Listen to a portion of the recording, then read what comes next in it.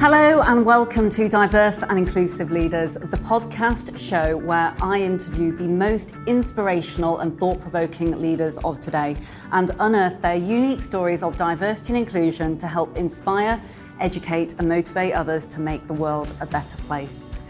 This afternoon, I am absolutely delighted to be joined by the incredible Lianna Brinded. She has had a huge amount of experience, over a decade in fact, working for the likes of Yahoo Finance, where she is at present, heading up the Yahoo Finance UK team. She's also worked within journalism and the media, doing lots of different fascinating pieces of editorial and journalism work, working for the likes of CNBC, Business Insider and Quartz in addition. Lianna is someone who I've really been looking forward to meeting for a very long time now. She's got a vivacious personality, she's highly enthusiastic, and she's usually used to being on the other side of the camera doing interviews of her own. Very keen to talk to her today because she's recently launched a Global Change Agents program where she's been interviewing leaders of her choosing who work across the board in various different diverse fields, interviewing everyone from listed CEOs through to heads of diversity and inclusion and individuals within the finance market. And finally, which I learned actually today, Lianna's also got a really interesting cultural background as well, being half Asian. So love to learn a little bit more about her background and obviously welcome her to the show. So welcome and thank you so much for being with us today, Lianna. I really appreciate it.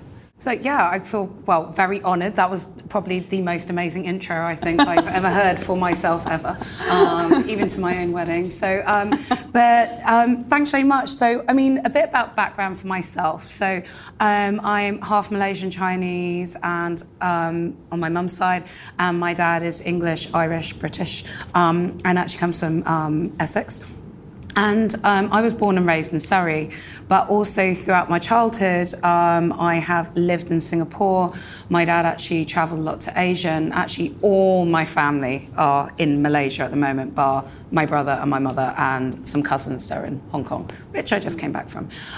So I've had probably a unique background. I was born and raised in Surrey, and in a very, very white neighbourhood, and also went to various schools where I was usually one of the only ones of ethnic diversity, even on, being half something or for something, but in any kind of diverse sense. And I suppose one of the things that you're referring to, maybe the uniqueness, is that and partially it comes into my career, is that I always wanted to be a journalist and specifically a war correspondent. So actually when I was about 12 years old, I convinced my family to move me from a private school that was a stage school, which had great academics, but it was a stage school at the end of the day, doing ballet and things like that, to put me into an army school. And it was actually originally called Gordon Boys School, and they only started admitting girls the year before I started there. And so to prep me for war at obviously 12 years old, as you do. As you do. My parents were amazing, and actually that was I suppose, a unique point that maybe I've had reflection later in my life, but was actually like a key moment that really showed that my parents have always been a driver to help make me succeed, no matter how far-fetched or bizarre what my career trajectory will want to be. They've always been encouraging and will make massive steps like that to place me in a very, very unique situation and encourage that kind of passion for something. That's so fantastic. And do you know what? And we were chatting, obviously, beforehand off camera. I can completely relate to so many of your childhood stories because, my father was, I was adopted, so I'm also Chinese and grew up in a predominantly white school. And it was really, I think that, that's bound to kind of shape reflections and how you feel right now, because it certainly did with me. Talk to me a little bit about those early kind of experiences and the young Lianna as you were growing up making, some of these quite big life-changing decisions. So It's funny because when you are, a child, there's so many things that in a way you may not consciously, absorb, but you subconsciously do. And it's not until maybe later that you look back that it's like, oh, I really felt that way. But there was very much a time throughout school that whether it was the fact that I looked very, very different to everyone else, and also, as you can tell, like I haven't got rid of my love for, dyeing my hair or things that I love or the music that I like or the way that I am in my personality, that really hasn't changed. I mean, it evolved and matured. But, put that all together in a school where it was predominantly boys, and the girls that were there, they were predominantly white and blonde. And it's, things like that initially, just in the outset as a child, that that you don't fit in. But then on top of that, children can be children, and, the bullying starts and things like that. And, I'm sure that, very similar when you are kind of the other and you are on the outside, that you get into situations where you are being bullied and things like that. And, sometimes it's worse than others. But I do feel like it shaped me in a lot of ways, that you can rise above certain things, even as a kid, and it can shape you in a positive sense, make you more resilient, give you more grit. And actually, not saying everyone has to be bullied to get those things, but, it's a good opportunity to take negatives and turn it into a positive. And I think that is a really key trait to have throughout your whole life, because bullying or made to feel the other doesn't stop when you finish school. It can carry on throughout your entire career and your personal life. But actually, if you've had that from a younger age, in a way you may see it as getting a head start to carving your superpower of being stronger. Absolutely. And it's so fantastic to see, because you're just so full of energy and confidence, or at least that's how I perceive you from the outside looking in. Was there kind of a tipping point in your life, personally, professionally, where you actually spun that to become this advantage that it clearly has now, and obviously you've gone on to build newsrooms and teams from scratch? So this is the thing that I really believe in, and what I really, really do love about being at Verizon Media Group, which is a parent company of Yahoo Finance UK, is that there is a huge encouragement, and actually really absorbs it, is that to be your authentic self. And I really, really believe that. And even when being my authentic self wasn't accepted, sometimes in teams or in units or at previous companies, things like that, that doesn't mean you need to shape to fit the cultural fit, because sometimes the cultural fit isn't a good one, and that isn't a bad thing. But the number one thing that you have is yourself, and being authentic to yourself. And whether it's a personal relationship, a business relationship, the way you do your work, especially in journalism, is that authenticity is the key to success, I feel like, in anything. And an example I can give is that and this is a very true story, and I have a written warning letter that I framed and put it at home on this, is that once my manager brought me in for at a company that was a few years ago, so not here, but like a while ago, and I used to do very, very early shifts, and I'd always come in and I'd be like, I'm really excited, we're doing live news, this is going to be awesome, let's do this. And, it's like very early in the morning. And my boss brought me in and said, you are being too enthusiastic. It's making the team feel bad. Oh my God. And it happened. And here is a letter of warning that, so I was like, and then I made a joke. I was like, so you want me to curb my enthusiasm? But he didn't get the joke of the TV show and everything. So that didn't make it any better. But I could have taken that moment and gone, actually, maybe I can be a bit more quiet. Maybe I can sit in the corner. Maybe I cannot speak up when something isn't right. Or maybe I shouldn't put my ideas forward, because actually it's a lot easier. It's a lot easier to sit in the corner, do my 9 till 5, and actually, but that is not how either you get ahead or become a productive team. You look for your way out. So I was, I took that on board, but at the same time, I didn't let it affect my authentic self. And when I, would feel that I have done enough at places, there's other opportunities, but being true to yourself, really, as much as it sounds very new age, it really is at the heart of everything that you do. And especially when I look at the best and most supportive bosses that I've, ever had, and a lot of them are at this company, is that they are 100% themselves. like 100% honest and authentic.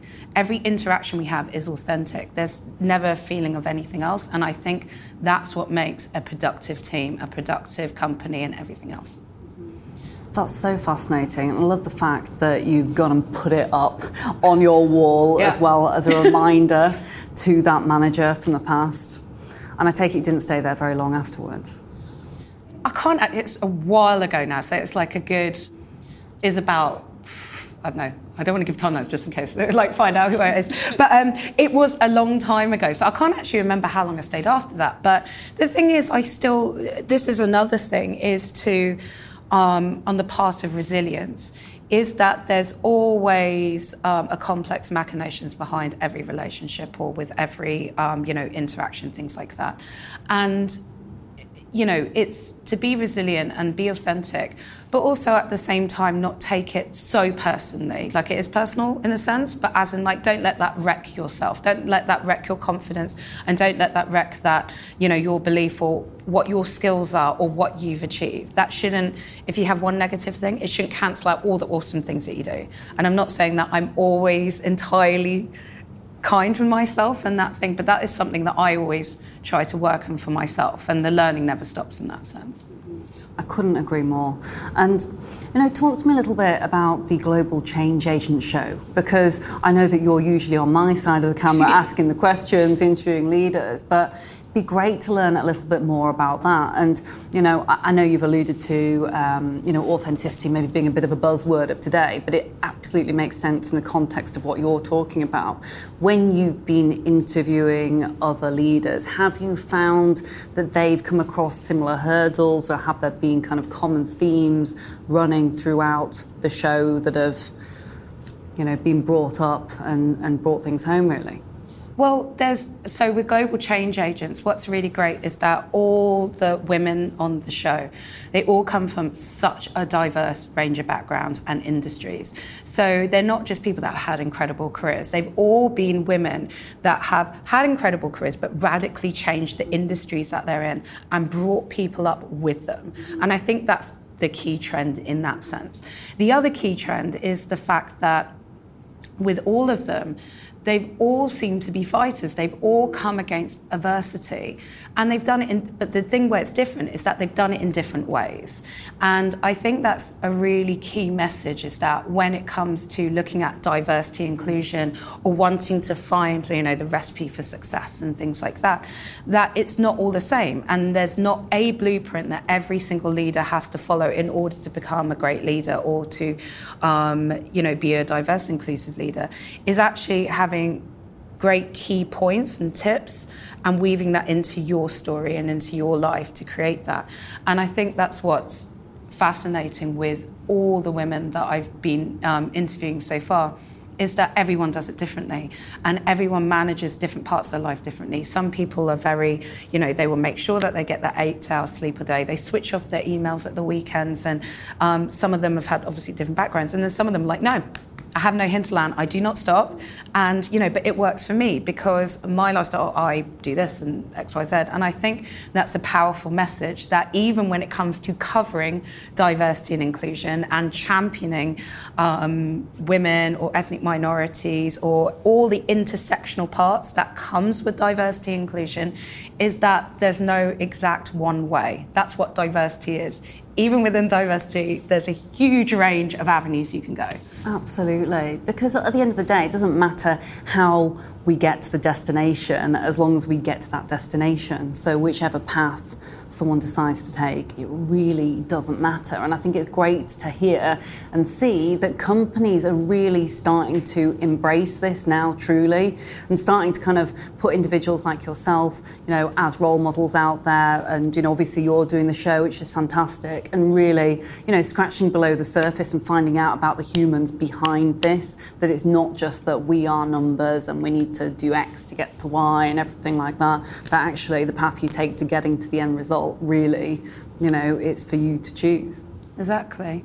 And I think what's really great about that is that understanding that, we're talking, as you said before, authenticity has become a buzzword now. But that's the thing, diversity and inclusion, I think one of the biggest problems that maybe any industry would have, or any company or a team or a person, would be thinking diversity and inclusion is a buzzword and a ticking. The only time it works is when you include it into the fabric of everything that you do. So it's not just like we would do a diverse and inclusive, whether it's a staff thing or whether it's this, is make sure that it's woven into every, product, every story, things like that. Be mindful. It's all about making sure that everyone in whatever part of life is included into the narrative. So at Yahoo Finance UK, so when I started here in August last year,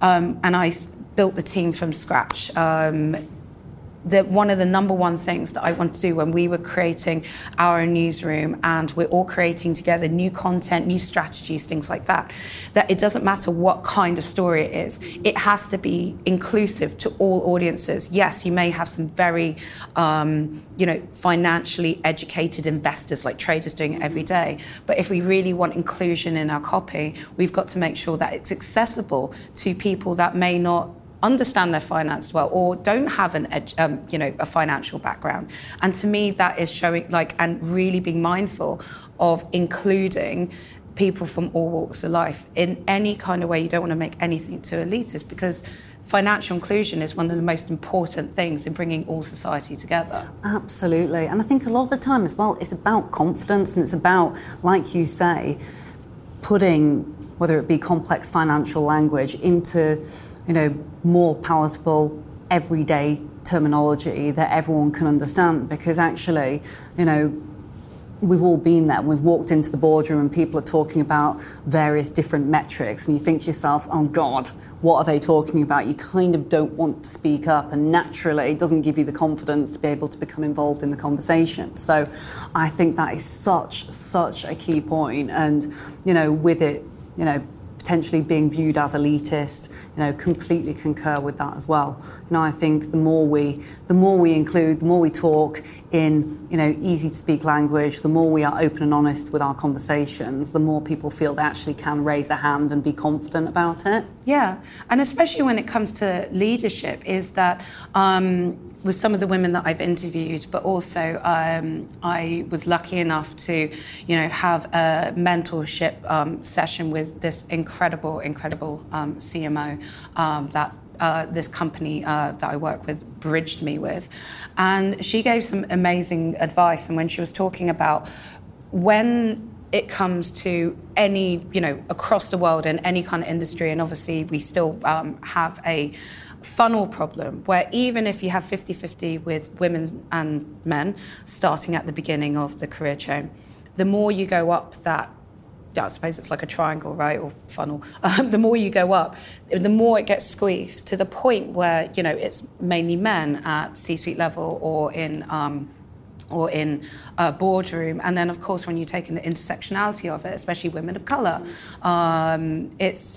and all other aspects, that gets even fewer. And one of the key points, and I think it was very poignant that she talked about it, was that the thing that excludes them from getting beyond that middle manager maybe level is financial inclusion. So not just being able to, understand finances, but it's not having the training or not being open or being put forward into areas that when you do get to C-suite level, you will need to really understand a balance sheet. You will really need to, know all the financial machinations of different areas of the company, because usually women are not volunteered to be exposed to that as much as men.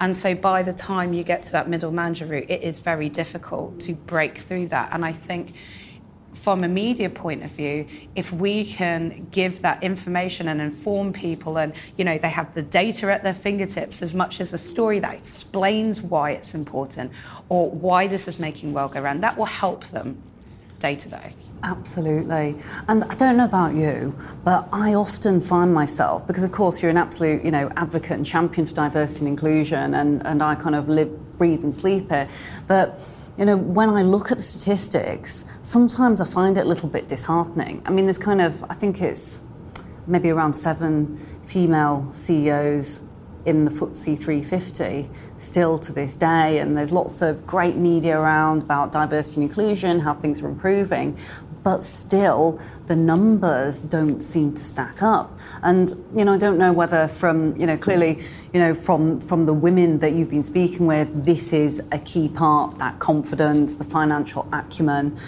Are there any other things that you think we could be doing to really start to push things forward and really move the dial? So there's 100%. So I do think we are at a point in society where diversity and inclusion is not a buzzword, but it's everywhere, that people are a lot more mindful of it, which is fantastic. Absolutely. But with a lot of the leaders that I've been speaking with, and obviously go to conferences and speak to a lot of people about it, is that now we need to see more action. So we've got all the tools. How can it be implemented on industry levels, company levels, anything? And this is from female leaders across like banking, finance, tech, academia, science, like all of it. Now is action time. And I do think that there are huge strides in doing that by formulating plans from the CEO and C-suite executive downwards. And doing that means that when you've got that stamp approval for certain programs or things like that, or training, that cascades and creates that incredible culture. And I think one of the key things is like sponsorship programs. So while it's, there was a long time that it was very encouraged that women should always have a mentor because, or seek a mentor, because, especially when, men are usually, even by unconscious bias, being elevated or given advice or things like that, finding a mentor will help you give advice. But the step beyond that, just as much about the actionable part, is sponsorship. And sponsorship is an advocate, someone that is a decision maker that can really make things happen and champion the work. And it's actually, being a sponsoree, a lot of hard work too. You have to make sure that you work with them as a partnership and be sponsorable and go above and beyond to hit goals. But they are there to then wave that flag and go, hey, look how amazing this person's doing. Can I give them a stretch goal? Can I give them a project that will put them even more stead to elevate them? Whereas before, it's very hard, especially for women and intersectionally, like women of color, gay women, to be able to move up a ladder because they don't usually get a voice. And I do think a lot of companies are doing it a lot better by putting things like that in place. Absolutely. And I think shining a light, like you said, really shining a light, really being positive, really saying, do you know what, that's been a fantastic job, well done, and almost forcing, a lot of the minority groups who wouldn't necessarily have been in the spotlight before actually to, speak up, do some, interviews, talks with media and what have you. Which, I guess leads me on to ask a little bit more about the ERG, the Employee Resource Group, for anyone who's wondering what an ERG is. But I know that you also head up the UK ERG here at Yahoo.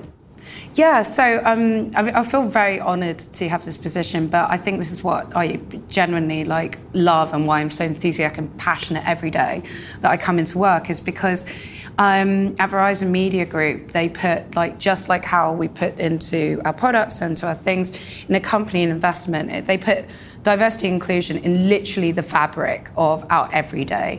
It's not, I've worked at a lot of places that may not do that as much or know what to do with it. Whereas here, first thing, it's like you see how important culture is. And this comes from the top, and it's fantastic. And so what we have here is a whole range of employee resource groups. And so I head up the London chapter for Elevation, which is about elevating Asian builders, which is builders we call staff, because all of us as staff, we are all building something, which I think in itself, even that language is fantastic, because it's showing we're not just employees or staff members, we're all together building awesome things.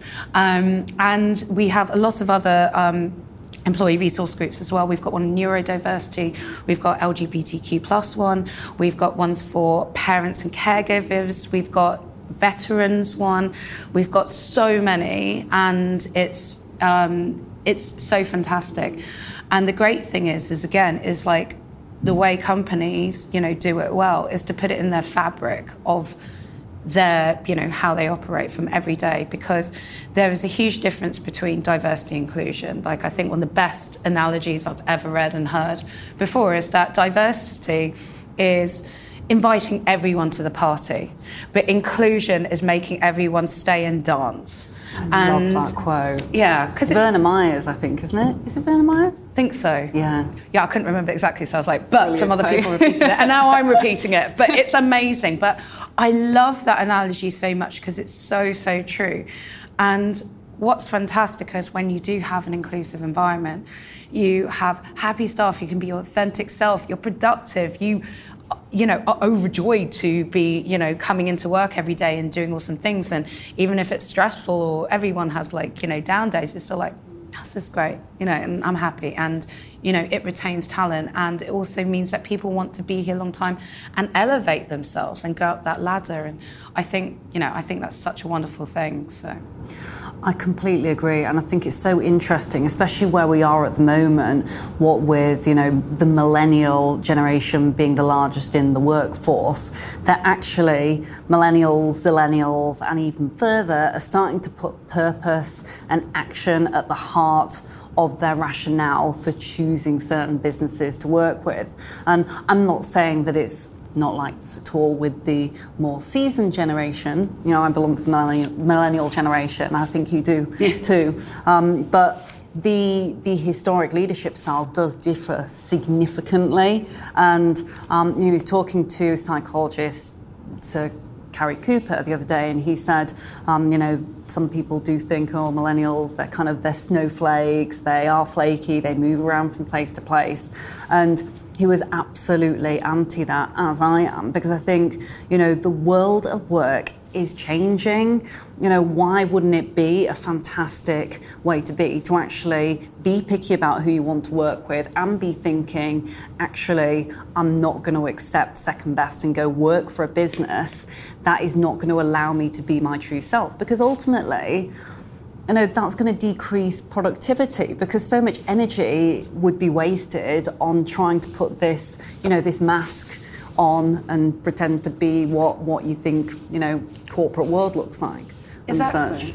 Yeah, no, I'm very much the same. Like, I think that this is, when we talk about diversity, is that the great thing is it's, people are getting a more of an understanding now that diversity isn't just about gender or ethnicity or sexual orientation or anything like that. It's intersectional. We are all multifaceted human beings. So you can be a woman of colour who is 21 years old trying to navigate the career space. We're all intersectional, and I think that's a key thing. And one of those is age. Like, I am very, very much an advocate in looking for people's potential and what they have delivered. I don't care if they've been on the earth longer or shorter than other people.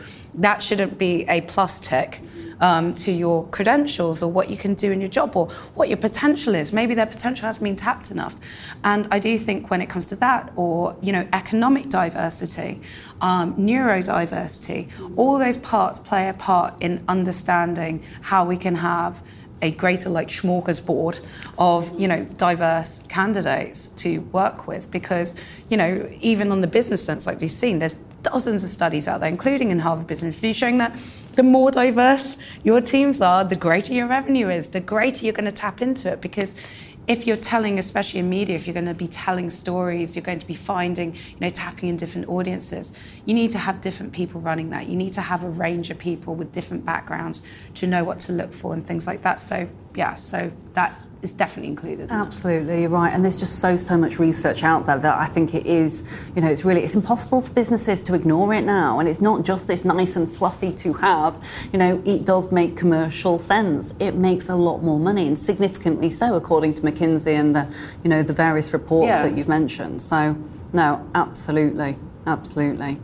And, just another couple of questions, because I know that I've asked you many today, and I could actually sit here and chat to you forever. On the other side of the camera for once. But I would love, because we have, obviously a lot of people who listen to the podcast, and a lot of people who will kind of write in, or they'll watch our new YouTube channel, which of course is now up, which this interview will be on, who'll write in and kind of say, look, I'm really trying to progress in my career and I don't have the confidence and, this is how I'm feeling, etc., etc. How can I, have that confidence to move outside the box or to try and get a promotion if I'm feeling quite different?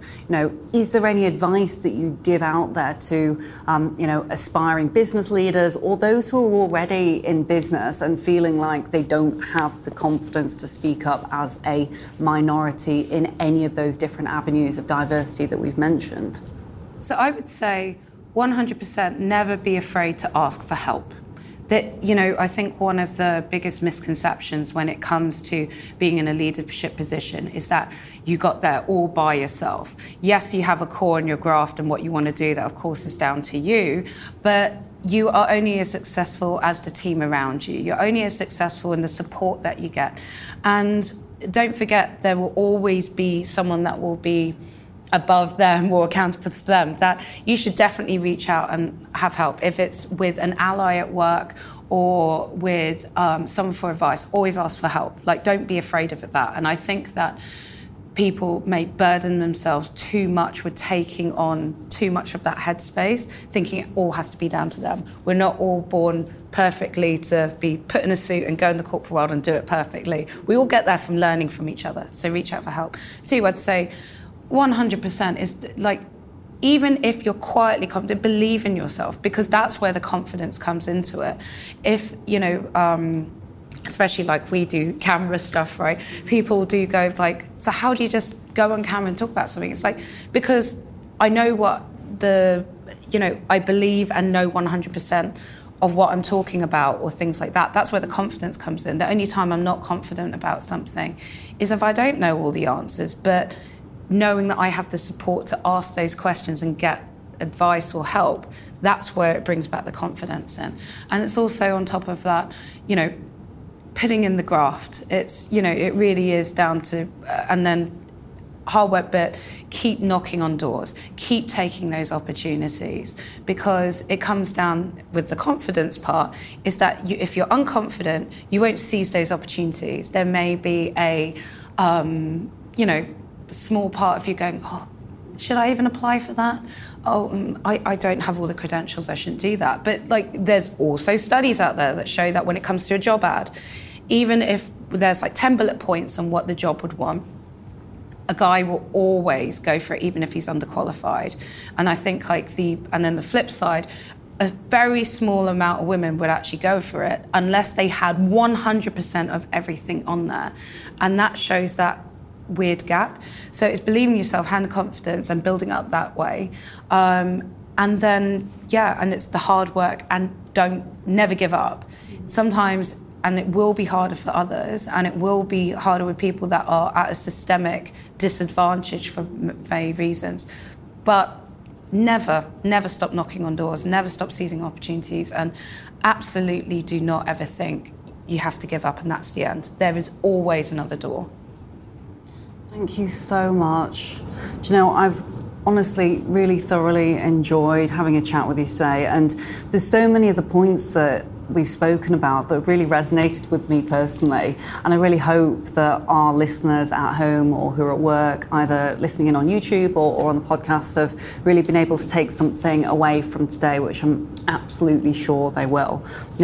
In summary, and I will put all the summary as well onto the podcast notes at the end of today's show, but confidence, believing in yourself, please do as well, if you have been affected by anything in today's show or you would like to speak further, please do reach out to us. Honestly, just pick up the phone, send us an email. I'm sure that Lianna or myself or one of the team would be more than happy to have a chat with you. But absolutely kind of having that confidence, believing in yourself, that tenacity and that resilience that I can feel vibrating off you when you're talking is something that I absolutely wholeheartedly agree is one of the secrets to being successful. And I think one of the things that people should remember as well at home, if they're kind of going up throughout their career, is that actually when you look out there, you presume that everyone knows exactly what they're doing, that they kind of were born that way. Exactly. So, having some of the imposter syndrome and things like this that you've described, I think that is totally,